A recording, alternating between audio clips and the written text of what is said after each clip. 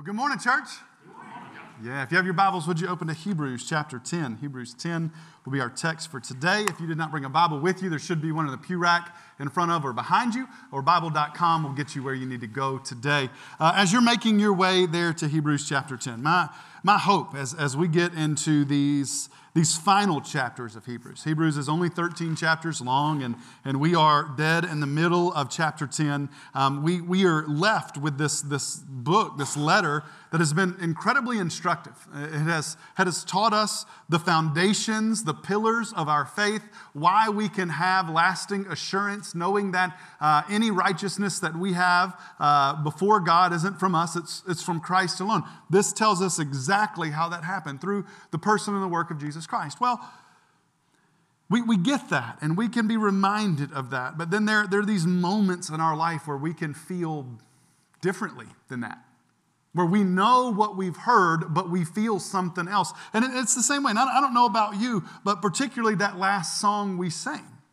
Like that's one of those songs for me. It's anthematic for me that we declare this truth that Jesus is better than all of these things. And then there's that line that says, "Make my heart believe."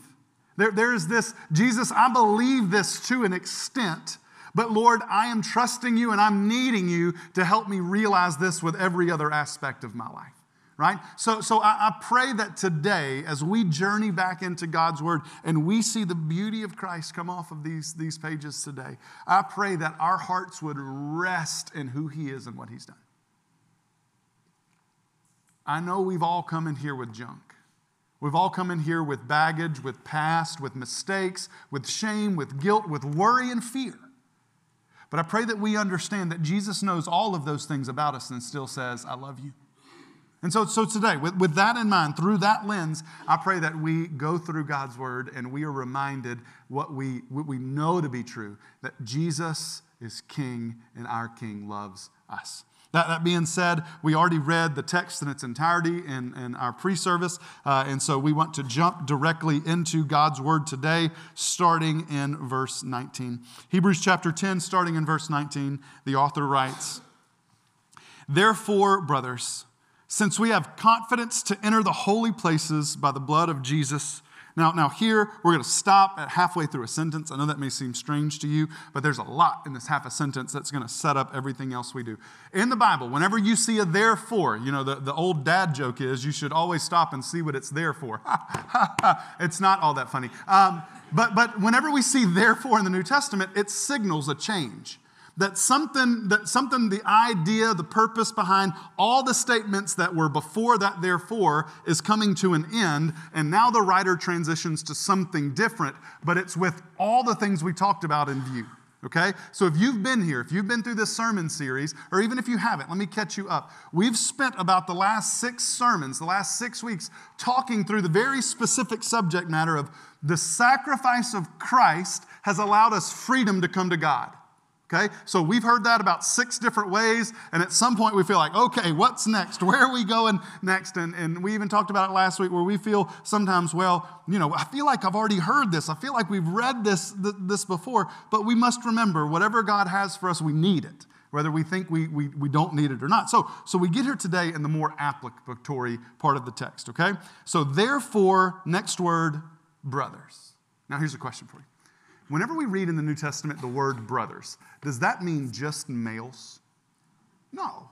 It's brothers and sisters in the faith. Now, it was a male-dominated society, and so this word here that's pointing to gender, but it's speaking more to the household of faith. Those who have trusted their life to Jesus Christ, all of this is talking to you, okay? So we need to understand that. So ladies, if you're reading this and you say, well, that doesn't pertain to me, it's only speaking to the brothers, that's not the case here. It's speaking to all of those in the household of faith. But this also is important for us to hear, okay? We need to understand because not everybody has been atoned for. What do you mean by that, Josh? Here's what I mean. I think sometimes if I'm not careful when I preach, I'll start to make blanket statements like, we have been redeemed by the blood of the Lamb. We are loved by God. God knows us completely and still chooses to love us. What I hopefully you understand, but if you don't, please hear me clearly. I am speaking to those who are in the household of faith, those who are born again, because we although I like the idea of it, it's just not in the Bible. Salvation isn't universal. What I mean by that is Jesus and his work on the cross didn't absolve everybody from their sins, only those who have put their hope and trust in him for salvation. Okay? So what this means is those who have not put their hope and their trust in Jesus Christ for salvation, their sins are not atoned for. And when we talk about the hope and the beauty of the gospel and what that means for those who've trusted in him, if you're not in the household of faith, if you've not put your hope and your trust in him, that does not pertain to you. So why is that important this morning? Because when the writer says, therefore, brothers and sisters, or therefore, brothers, we have to understand he is speaking directly to Christians, not to unbelievers. And so you can read this through that lens and say, Christians, you get all the benefit of what we're about to say, and non-Christian, you don't.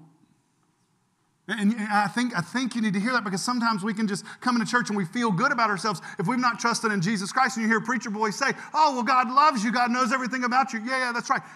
If you've trusted in Jesus Christ, you are forgiven. But if you've not, you're not. And so my goal, my ambition for you today would be for you to put your hope and your trust in Christ alone for salvation. But please know that as we move forward with this text, it is speaking directly to those who have repented of their sin and they've put their hope and their trust in Jesus Christ. Therefore, brothers. What does that mean now that we're in the household of faith? What do we gain from that? Look at the very next part of the line.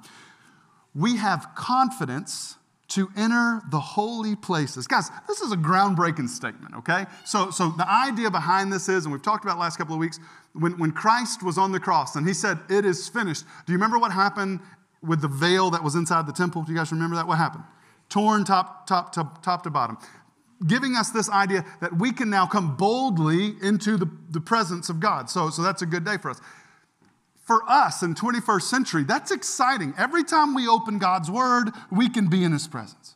Every time that we are a part of gospel songs and we're singing them or we're listening to them and our heart is stirred, we can literally rest in the presence of God. That's a good day.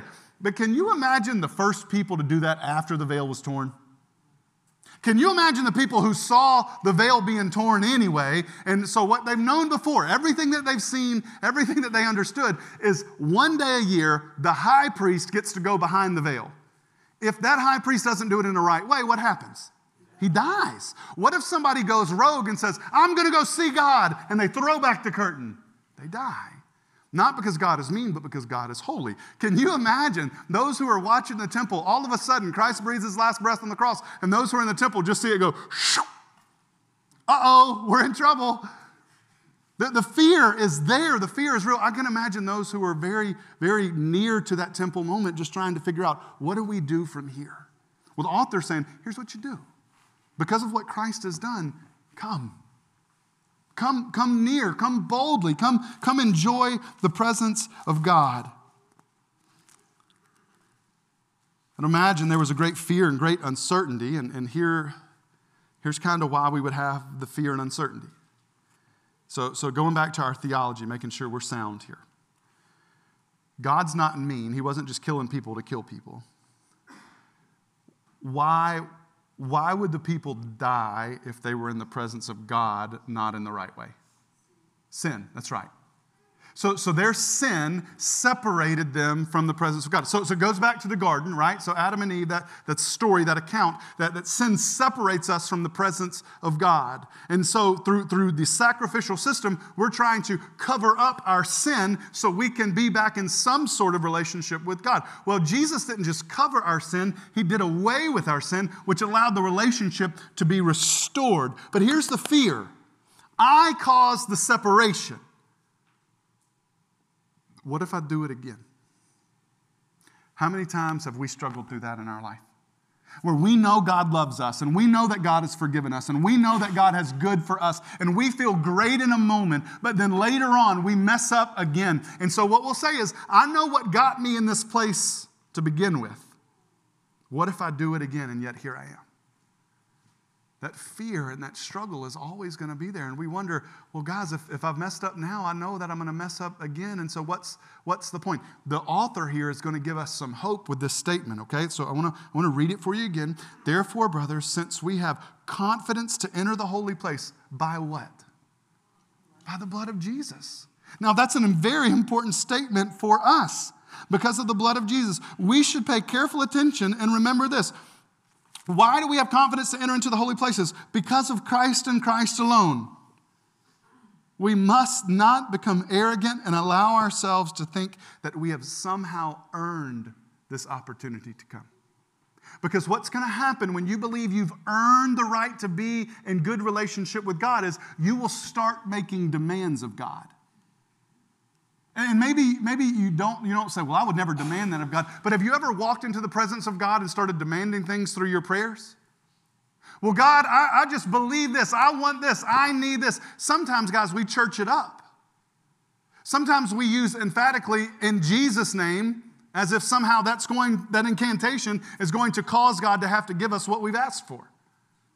I'm demanding healing. I'm demanding favor. I'm demanding money. I'm demanding this. You don't demand anything.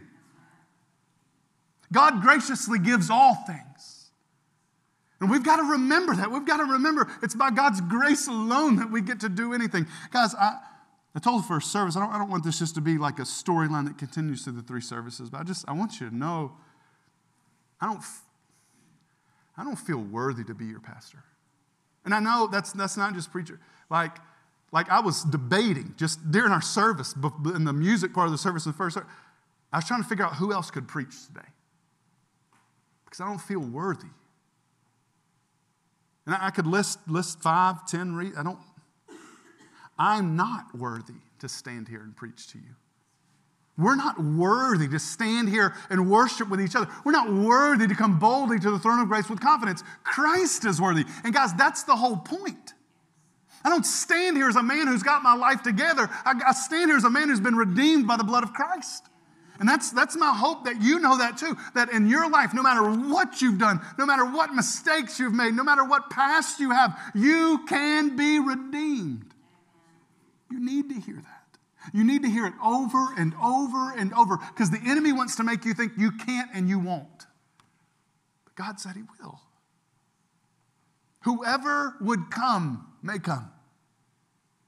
You put your hope and trust in Jesus Christ and everything changes. We've not earned this, but Christ has earned this with his work on the cross. Christ alone should get glory and honor. Christ alone is the reason of our redemption. Look at verse 20.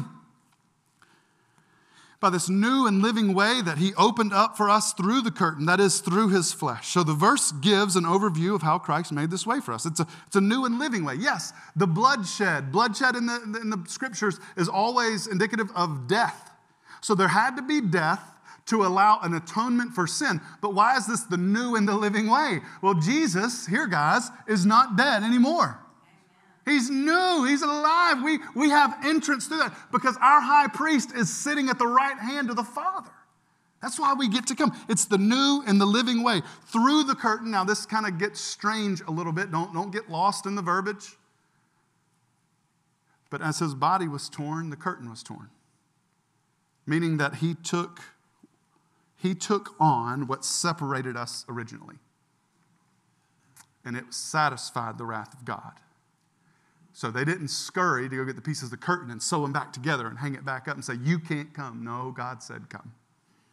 Because of what Christ has done on the cross, come. His obedience on the cross made a way for us to be fully restored to the Father. Listen to me. Fully restored to the Father. I think we need to be reminded of today is not a day of like new insight. Today is a day of reminding ourselves of the old truths that are going to get us through, that are going to allow us to cling joyfully to the cross. Why is it important for us to realize that he fully restored us?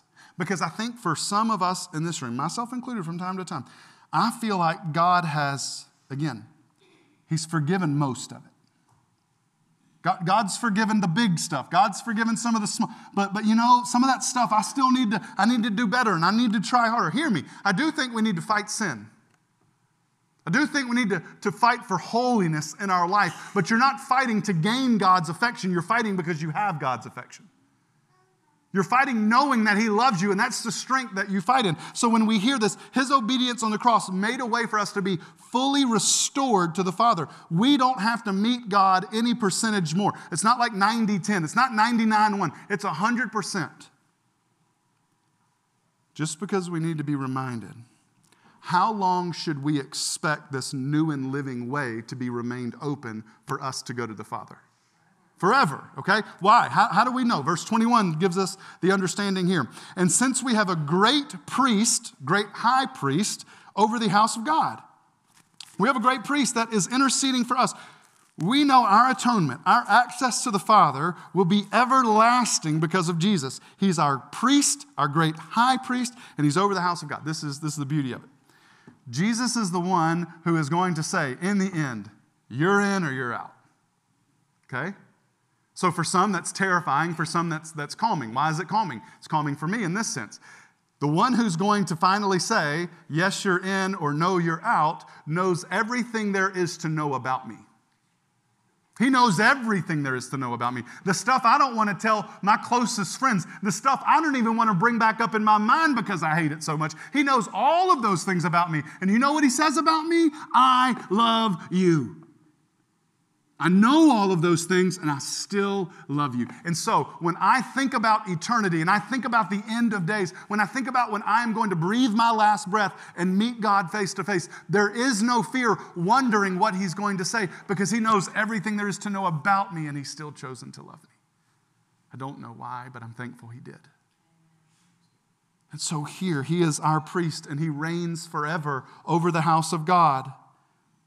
So now what? Now where do we go from here? This is the good stuff. Are you ready for it? You thought that was good. This is good. Look, verse 22. Let us draw near because of what we've read, because of what Christ has done, because He's our high priest over the household of God. Let us draw near with a true heart and full assurance of faith, with our hearts sprinkled clean from an evil conscience and our bodies washed with pure water. All right, so taking this verse line by line, okay, let us draw near. Sometimes we read this and I think we can get kind of, we get stagnant in our reading because you'll read it and be like, let us draw near to the house of God. Almost like it is some kind of just tractor beam that it's going to naturally, the imagery here, what the writer is insinuating for us is to run as fast as we can into the presence of God. This flies into the face of everything that was Old Testament. Why? Because typically they never ran anywhere. It was just, they didn't do that. They didn't run. It was kind of disrespectful to run. So here, what He's saying, God has allowed access for you. Get there as fast as you can. That's what He says. Let us draw near with a true heart. What's that mean? In salvation, God has given us a new or a true heart. It's one that loves Him. This is why born-again people desire God and the things of God, and this is also the reason that the lost don't. Have you noticed that with your friends and family? That if you're a born-again person, if God has brought you from death to life, your desire now is to love the things that He loves. Your passion is to be passionate about the things that He's passionate about. And then there are people around you who don't value the same things. You say, well, what's the difference? Or maybe it just struggles in your mind this way. Why can't they just understand? Because their heart's not new. We've got to understand this is a supernatural thing. Lost people don't just go out and say, I want to love God today. To love God is to be motivated by God and empowered by God to worship Him. Dead people can't do anything, right? So if you are not in Christ, you're dead. And if you're dead, then you can't serve Him. It takes the power of God in you to serve Him. So we draw near to Him with a true heart in His power. Look, third part, in full assurance of faith. We have this confidence that when we come to God, He fully knows us and fully loves us. So guys, what fear do we have? So we don't know who wrote Hebrews. right? So typically the line, if we're teaching through a Bible study, we'll say, who wrote Hebrews? And the line is typically, God only knows who wrote Hebrews. We don't know. Many people can speculate. A lot of people believe that it was the Apostle Paul. We're not here today to figure out the authorship of Hebrews, but Paul does give a pretty big case in Romans chapter 8. And he'll get to the end of that chapter and he'll start talking about what can separate you from the love of God. Height, depth, angels or demons. And then he gives this question, is there anything that can separate you from the love of God? What's the answer? No. Same idea here. It's building this case that if God is our high priest and he knows he's sovereign, he knows everything there is to know about us. So if that's true, if he knows us and loves us, then what is there left to fear? There is no fear for us. Practically, how does that work out in our lives? Think with me, okay? On our good days, we say, praise God. On the days that people are healthy or the days that God gives earthly healing, we say, praise God, God is good. On the days that you lost your car keys and God by his grace says, oh, there they are, praise God. But do we understand that even in the hard things in our life, we are to praise God too? When they don't get healed this side of eternity. When we do lose our jobs. When our relationships dissolve. When life turns upside down, that God is still good. And just because you walk through a hard season, just because you walk through hardship, doesn't mean that God hates you. It's God's loving you through the hard season. It's when you're growing the most. Because we have full assurance of our faith.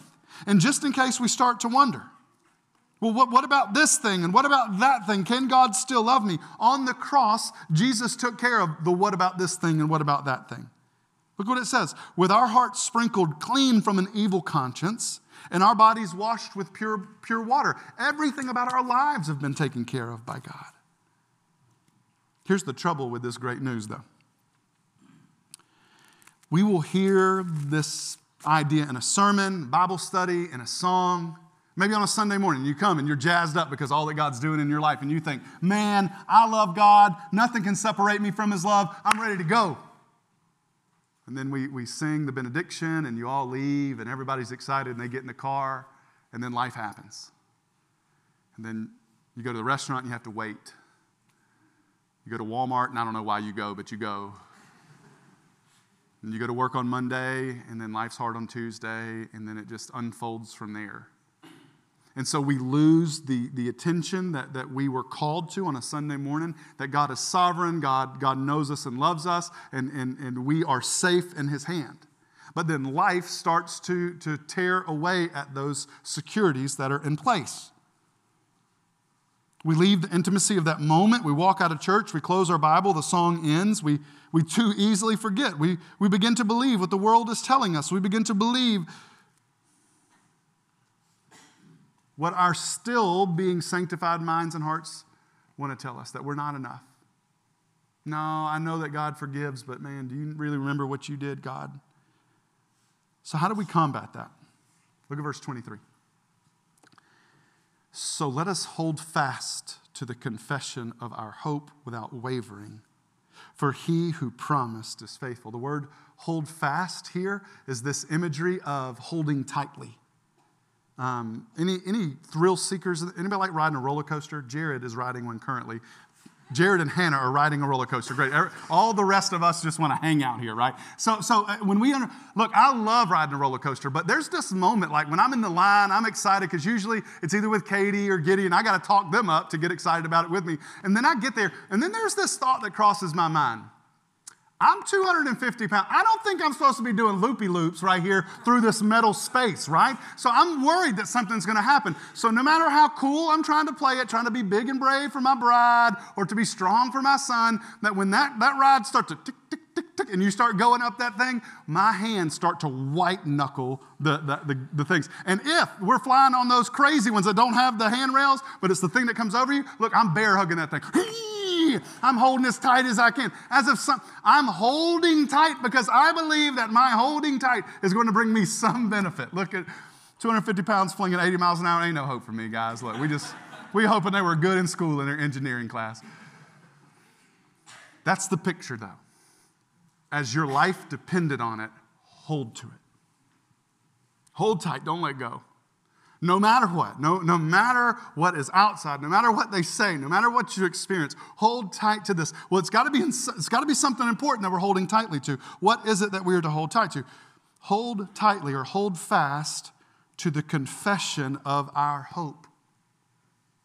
So what is the confession? What is this thing that's so important to the believer? So we could, if we went through Hebrews, we could write out kind of like this declaration of what we believe, but it's simplified at I think its most basic level is this: Jesus saves. That's our confession.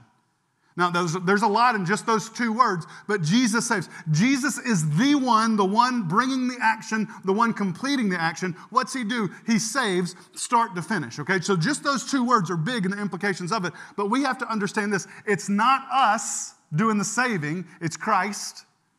And in his saving, we are complete.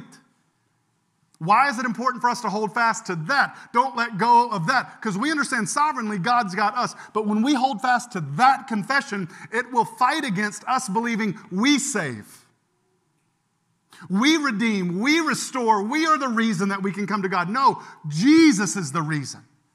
And so today, when I'm struggling to get up here and to preach before you, I am reciting to myself, no lie, those two words: Jesus saves. Josh, Jesus saves. Josh, remember, Jesus saves. Because, guys, he is the only thing that is good in us.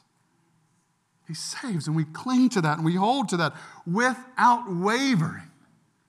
Don't let go. Don't ever let it go. Don't let it go. Look, here's the worst, because I'm telling you from my own life experience. In the hard seasons of life, we can all pretty much agree. We're going to cling to Jesus saves or the truth of the gospel, but it's in the moments that we find life to be easier. It's not hard at the moment. Nobody's sick. There's nothing pressing that we'll start to take that and we'll let go. And that's when we find ourselves getting the most trouble. I know I do. And so the author says, don't just hold fast in times of trouble. He says, hold fast to this confession of our hope without wavering. Why? For he who promised is what? He's faithful. Jesus saves, and he will always save. Jesus saves, and he completely saves. Don't waver from this incredible truth, because he who promised it is faithful. The truth is great for the individual, but guys, it's not just for the individual believer. It's for the church. So what's this mean for us? Look at verse 24. Let us consider how to stir one another up and to love and to do good works. So the verbs here at the end, the action, what's the church supposed to do? To do good works and to love one another. All right, let's talk through this. All right, let us consider how to stir one another up. All right. Our days should be spent looking for ways to encourage and to motivate one another, to love and to do good works. We should be motivating each other to action every day. This is the work of the church. The church wasn't created for believers to come and stop, but to go and do. Do you get that? The church was by God, not us. This isn't a man-made church that we're talking. This isn't New Palestine, these walls. That's not this. That's small c. We're talking big C here. The church that God instituted for us in his glory was motivated for us not to come and stop, but to go and do. What are we going to go do? We're going to stir each other to love and to do good works. Now, don't mishear what I'm saying. Is this moment important? Yeah, absolutely. This time of corporate worship is extremely important. There's great value in pausing in our week to refocus our mind's attention and our heart's affection. What the author is talking about here is the Big C church, the body of believers gathered here and around the world. So what does that mean for us on days like today? Look at verse 25. Don't neglect to meet together as some have become the habit of doing, but encourage one another. And all the more as you see the day drawing near. Guys, we should take every opportunity that we have, every opportunity that's offered to meet together to stir one another up. Take a moment there. I don't mean every time the doors are open to the church you need to be here. Okay? So let me give you kind of the in-between too, okay? In the scriptures, you're not going to find a Sunday schedule and a Wednesday night schedule. Right? So if you grew up in a church and say, Sunday morning you're in church, Sunday night you're in church, Wednesday night in church, because that's in the Bible. No, it's not. Actually, it's a Saturday, but that's for another day. That's an Easter sermon. So the fact that we meet together on a Sunday morning and a Sunday night and a Wednesday night, listen to me, those are important times. We believe that we are starting our work week in the family of God, and midweek we need a refresher, so that's why we've scheduled things on Wednesday night. That's the reason we've scheduled it that way, but that's not necessarily what we're talking about here. What we're talking about is the church being the church when you leave those doors. So here's some challenging questions for us. If this is the only time, if this is the only hour that you are devotedly thinking about God, you are missing out on your walk with God. If this is the only time that you are opening your Bible throughout the week, guys, you are missing out on the relationship with Christ.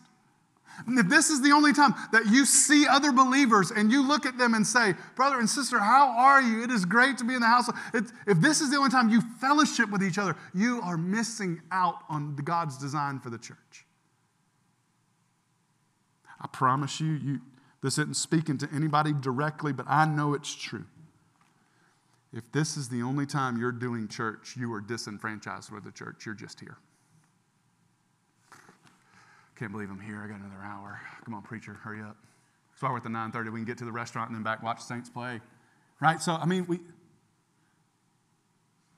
if you're not invested in this thing, this hour doesn't matter to you. I hate that for you. I'm glad you're here. I pray that you hear something that sticks. I pray that the Spirit of God awakens your heart. But guys, if you are not being the church out there, it's hard for you to find value of the church in here.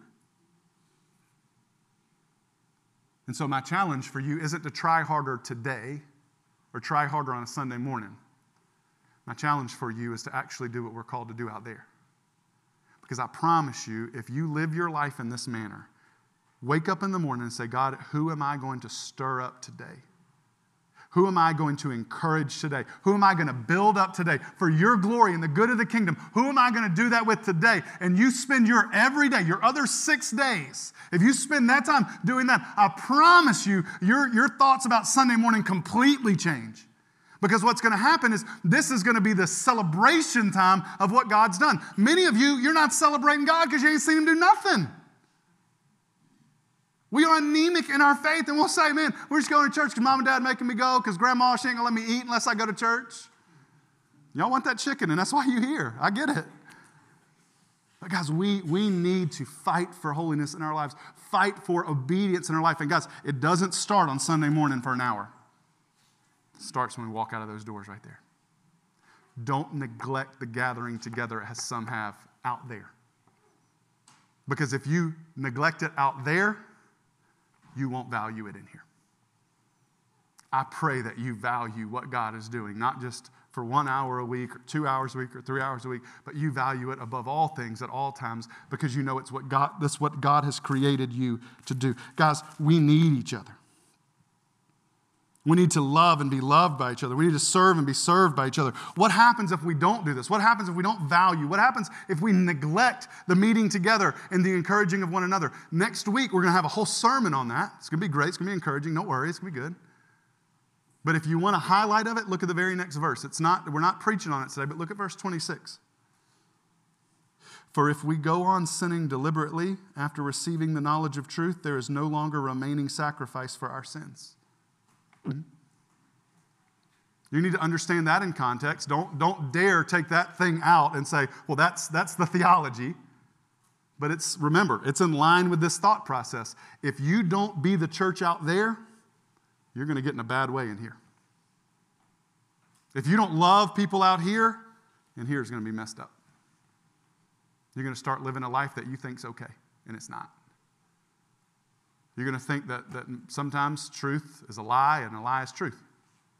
You need brothers and sisters in your life to hold you accountable to that. You need the church to be the church. If you don't, guys, we're in a hard spot. So what do we do from here? Be involved. Be accountable. Be honest with each other. How long? How long should we do this? We should be doing it and longing for this more and more as we see the day drawing near. Notice in your Bible, look at the word day. See anything special about that word? It's capitalized, isn't it? It's because it's a specific day. It's the day that Christ has, on his sovereign calendar, is going to come back. We don't know when that day is, but we know it's soon. Whether that soon is this afternoon or 1,000 years from now, we don't know. But guys, God's told us to be ready. So, let's be ready. God's told us to go out and stir one another up. So, let's go stir one another up to do love and to do good works.